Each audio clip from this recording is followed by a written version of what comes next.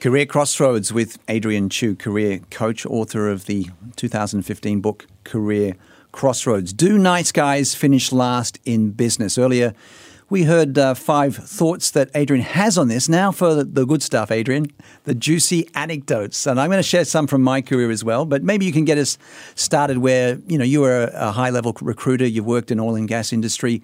For you, did it help being nice or being nasty? Well, I have difficulty being nasty. In fact, one of the feedback I've gotten from my bosses before was that I was way too nice. In fact, I've always had issues being assertive, so much so that we had long discussions about how I should not be too nice, in fact. So it's always been a challenge for me, but I've always believed that, that's me, that's my DNA. I don't need to be mean. I don't need to push people around. So, but it was a different context in a different organization then.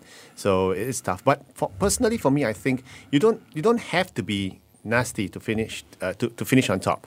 And at the end of the day, it's what legacy you're leaving behind. And when people mention you, do they mention you fondly or not? One example is I once had this lady boss. Oh no, I shouldn't have said lady boss, but yeah. She was mean and she enjoyed yelling at people. She enjoyed talking bad stuff about people behind their backs and everything. And her career was stellar. She was all the way at the top and no one could touch her. But no one liked her. What industry? Oil and gas? Oil and gas, yeah. And no one really liked her. But in fact, they had a saying about her is that there are some people who bring joy wherever they go, and others whenever they go. Wow. Yeah, so she was the latter. Right. So, and she had a good run, but there was some reshuffling and everything, and the powers that were supporting her had to leave the organization. Boy, she was the first to be fired. Because she was so unpopular and, created such havoc. Yeah, she rubbed people the wrong way. In fact, as a headhunter as well, a lot of times we do background checks, we do reputational checks on people, and if we find out that they're not nice to work with, or if they're tough or too rough reputationally, we try not to present those candidates to our clients as well. Wow, so that reputation does follow you.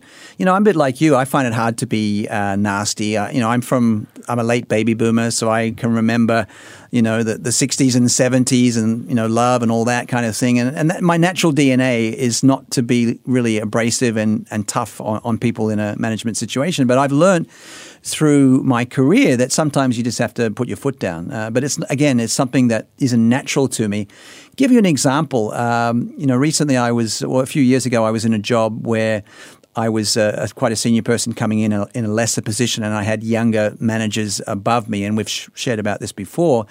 There was one guy who was actually the same level as me, but he had been in the company for a long time, and he knew more about the company and how it ticked over and all that. And he actually did a training with us here in Singapore, came over and did it from London.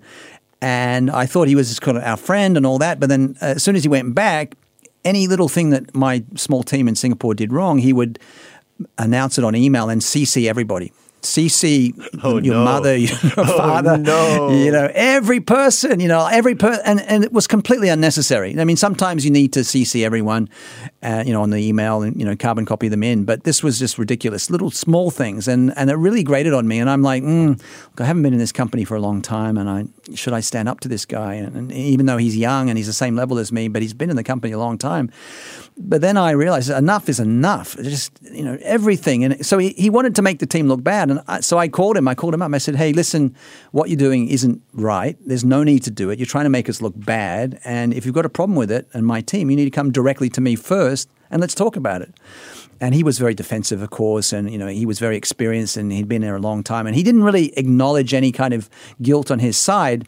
But what changed is he never started doing this BCCing again, or CCing again.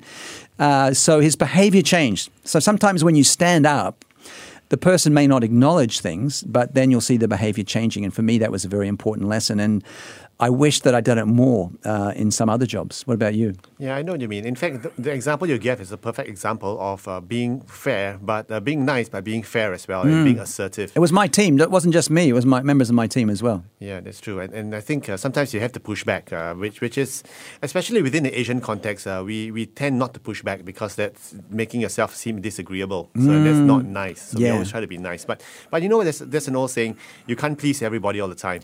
Exactly. You can't please everyone all the time. And of course, we all want to be popular, but that's not going to be possible if you're a manager. Yeah, that's or right. even if you're a colleague. Not everyone's going to like your style. Yeah, but one thing that really grates me really badly is when some people are selectively nice. So they're nice to some people, they're not nice to other people. Yes. And sometimes when you see they're not nice, they're nice to the bosses, but they're not nice to the coffee lady. Yes, that always give a true indication of that person's quality and character, I think. Yeah, so that's why. In fact, there was an episode once on TV where they had it was a reality show, and Richard Branson was actually one of the guests, one of the hosts, and he picked. It was one of those competition shows. I can't remember what the title was, but all the guests were picked up from the airport by an old scruffy old chauffeur who was making lots of mistakes and everything. and a lot of the contestants, some of them were berating him and scolding him. Some were nice to him. But at the big reveal, it was actually Richard Branson. Oh dear! In disguise. Wow! So we wanted to see how people reacted. Yeah, correct. And so sometimes it's you don't have to be selectively nice. I mean, if you're nice and genuinely nice, it shows. And you don't need to be nice. And nice guys don't always have to end up last. We're with Adrian Choo from Career Crossroads, the 2015 book Career Coach, discussing do nice guys finish last in business. I gave you an example where I stood up, but I'll give you an example where I didn't stand up and it paid, it hurt me later on, okay? So this was not in Singapore. This was many years ago. And I brought a guy into the team who had been convicted of a crime to do with corruption. Didn't go to jail, but was heavily fined. Wow. And but look, he contacted me directly. He said, "Look, I was framed," or he said that he wasn't guilty, which is always, I guess, every jailhouse snitch has the same sort of story. So anyway, he had charisma. He had charisma. He had something, and he befriended me through social media. So I brought him into a team in quite a prominent position where he was well paid and high profile, and I regretted it because I was too much of his friend to start with. I didn't set the ground rules, and I found out that very quickly he started to take liberties. Wow. And for example, we asked him to do a duty that he thought wasn't to do with, beyond his normal duties, which it wasn't. It was part of his normal duties. But he, rather than asking me, he went to one of the admin people in finance and tried to get more money from them directly without telling me. Oh, no. So this got worse and worse and worse. And I was stuck with this person because they were ingrained. And then they started to go against me. They started to backbite me and put me down. And I'm like, wow, this is a really big wake-up call for me.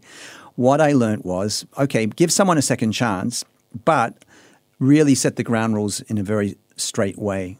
Because I guess being an Australian, we always kind of have this mateship where we want to be friends with people. But sometimes in business, you can't do that. So this, looking back, I wouldn't have brought the person in. I regretted it. Wow. Well, we live and we learn, right? I should have been tougher. I was too much of a nice guy, and it wasn't disastrous. The job I was in, I was still able to do it, and I left, on my own accord, and it lasted several years. But I look back on that situation, and the true character of this person came out. And it's a bit like those Hollywood movies when you believe someone didn't murder their wife and they were framed. And then about 2 hours in, you go, oh, and then it's all revealed that, maybe there is smoke where there's fire. Yeah, so it's like the O.J. Simpson story, right? Yeah. The glove fitted, I guess. Yeah, I guess. So this is something that we all live and learn. And I think back, I've worked for almost 40 years. The thing I would say is that I should have pushed back more than I have. That's one thing I've learned. Being a manager, being a subordinate, being a colleague, I think I'm maybe a bit Asian in some ways. I don't like confrontation, and maybe it's more passive-aggressive than direct. But I would say one thing I would give to people is, be strong. Don't be afraid not to be a nice guy or girl. Yeah, that's very true. And at the end of the day, you just want to leave a good legacy behind. And you want to make sure they do a good job at the same time as well. Exactly. So it's a good balance. I've got a question for you. So we've all been in situations where maybe a manager or someone above us has been a bad timekeeper and has arranged meetings with us and then cancelled at the last moment and continues to do this. And this can be a very awkward thing. And it happened to me in a job a few years ago. And how much do you think you should be the nice guy and say, okay, I'll reschedule, no problem, no problem? How much should you say, hey, listen, you've done this 3 times for me before. I'm going to stand up to you, and it's time to either stop this kind of behavior because you wouldn't like it if it happened to you. Yeah, that's true.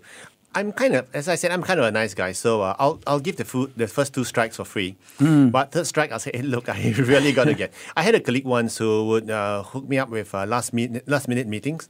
It's terrible in terms of my timing because I had to juggle stuff around. And I still remember there was one time she came up to me and said, "Hey, we are meeting a client." I said, "Okay, when?" In 15 minutes. No, I can't do it in 15 minutes. You have to go alone. I'm not going. Yeah. I guess put down. It has to be balanced, doesn't it? Yeah, that's true. And that's where the wisdom of maturity comes in. And for older executives like us, it becomes a lot easier. So the younger ones have to figure out. Yeah. That's the one thing about putting more years on the clock in a professional sense. We do see cycles. We learn from things that have happened to us, and hopefully we take those lessons forward and change our behavior.